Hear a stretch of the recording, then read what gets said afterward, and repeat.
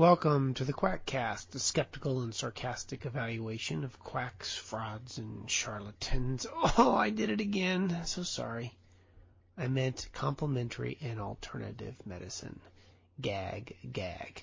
This is the third podcast done in April 2006.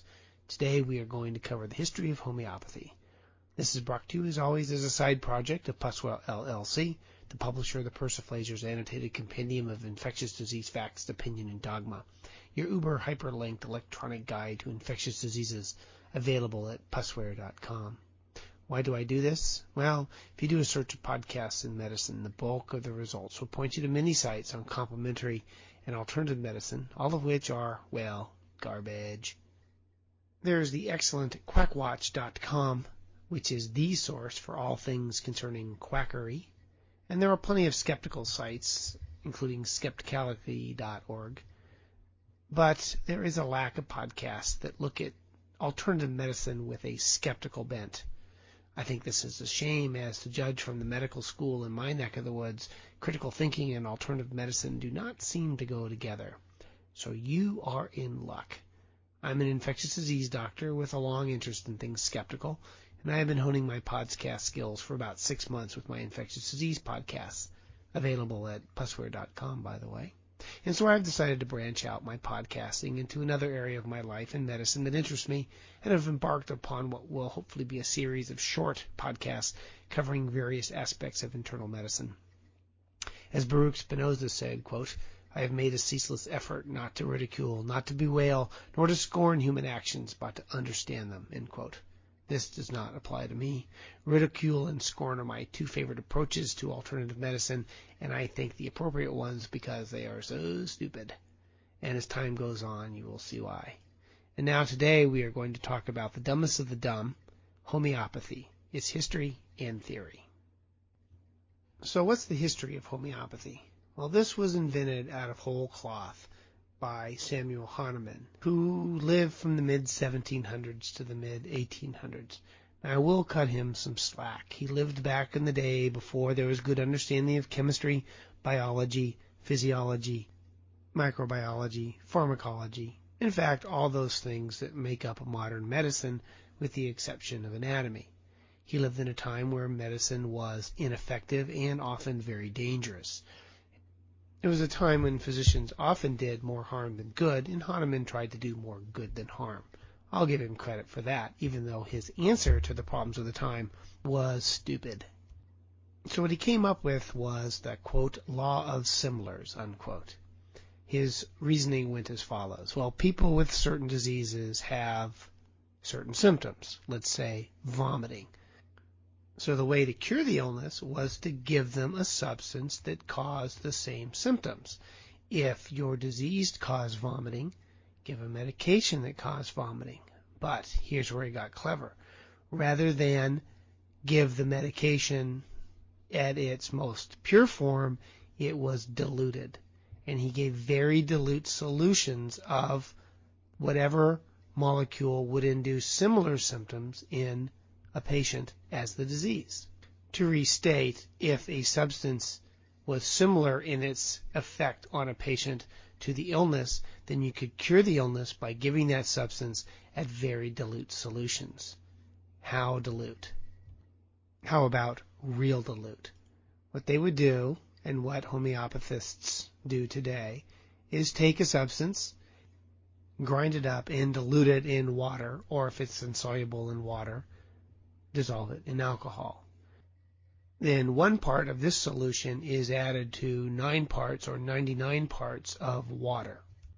What does this mean? Well, say you dissolve your substance in 10 cc's of water. Then you would take 1 cc out of that and add it to 9 cc's of water, diluting it 1 to 10. This is then repeated. From the new solution, 1 cc is taken out and it's added to 9 cc's of pure water. And again, and again, and again. So you keep diluting out the substance 10, 12, 30 times do you go through this. Now, it's important when diluting the substance that it's succussed. He thought that things went into solution better if you wore a leather glove and you whacked the vial of diluent against the leather glove on your hand. Again, that's called succussion. So what does that mean when you buy a homeopathic preparation? Well, look on the side of the preparation. If you see that it is a 6X, that means it's been diluted 1 to 1,000,000 times. If you see 1C on it, then it's been delivered 1 to 100 times. There are solutions that have a 30X dilution, which means it has been diluted 1 with 30 zeros after it. That's what you call dilute. What does it mean to have then a 30X dilution from a practical point of view? Well, it means that if you were to have one molecule of your substance, you would need 1 times 10 to the 60 molecules of water. That's a 1 with 60 zeros after it. It's calculated that if you have a 30X solution, you would need the amount of water equivalent to 30 billion times the size of the Earth to find 1 molecule of the substance. This stuff is way dilute. There's one product that's made from a killed duck's liver and heart that has a 200 times dilution. This has been estimated to be bigger than the known universe to find a single molecule of the substance in solution. In other words, when you get a homeopathic product, the chance that you'll even have 1 molecule of the substance that is supposed to treat you in the water is, for all practical intents and purposes, 0. You are buying water.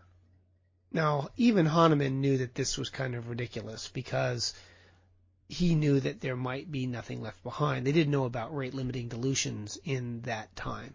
And he thought that what happened was that by vigorously shaking or pulverizing them, this succussion, that the molecules of the substance that you were turning into dilute solutions left behind a spirit-like essence that involved and treated the body's vital source and made patients better. In other words, somehow the water had a memory that there had been a substance in it that left behind an imprint somehow in the water molecules, and that this magical essence would interact with the patient to cure them. If you're interested as to the dilution that would leave 1 molecule behind in your substance, it would correspond to the homeopathic dilution of 12C or 24 times, i.e. 1 part in 1024. But generally speaking, anything greater than 12C or 24X has no molecule of the original substance left behind. The numbers were obtained from Dr. Stephen Barrett in an essay on homeopathy at Quackwatch, and he saved me from having to misdo all the calculations.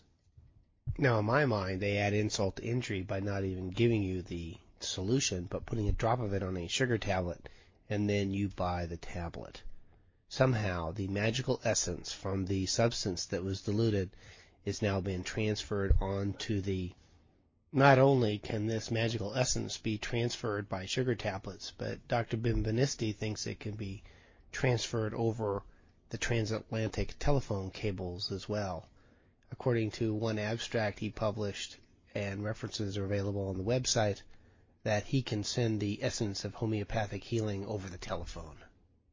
So that, in my mind, is why homeopathy is the stupidest part of alternative medicine. It was made up. It violates everything we know about chemistry, biology, physiology, pharmacology, and medicine. It is magic and magical thinking, not a rational approach to the treatment of patients with diseases. Future podcasts will talk about what determines a cult versus science, what is the placebo effect, and clinical studies that have wasted money evaluating homeopathy. So that brings us to the end of this Quackcast, an occasional rant and review of alternative medicine. Brought to you as a side project by Pussware.com. References are available on my webpage. Send your hate mail and spam to quackcast@pussware.com.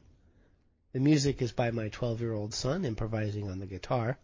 And now, if you'll excuse me, I need to go and get my energy field realigned.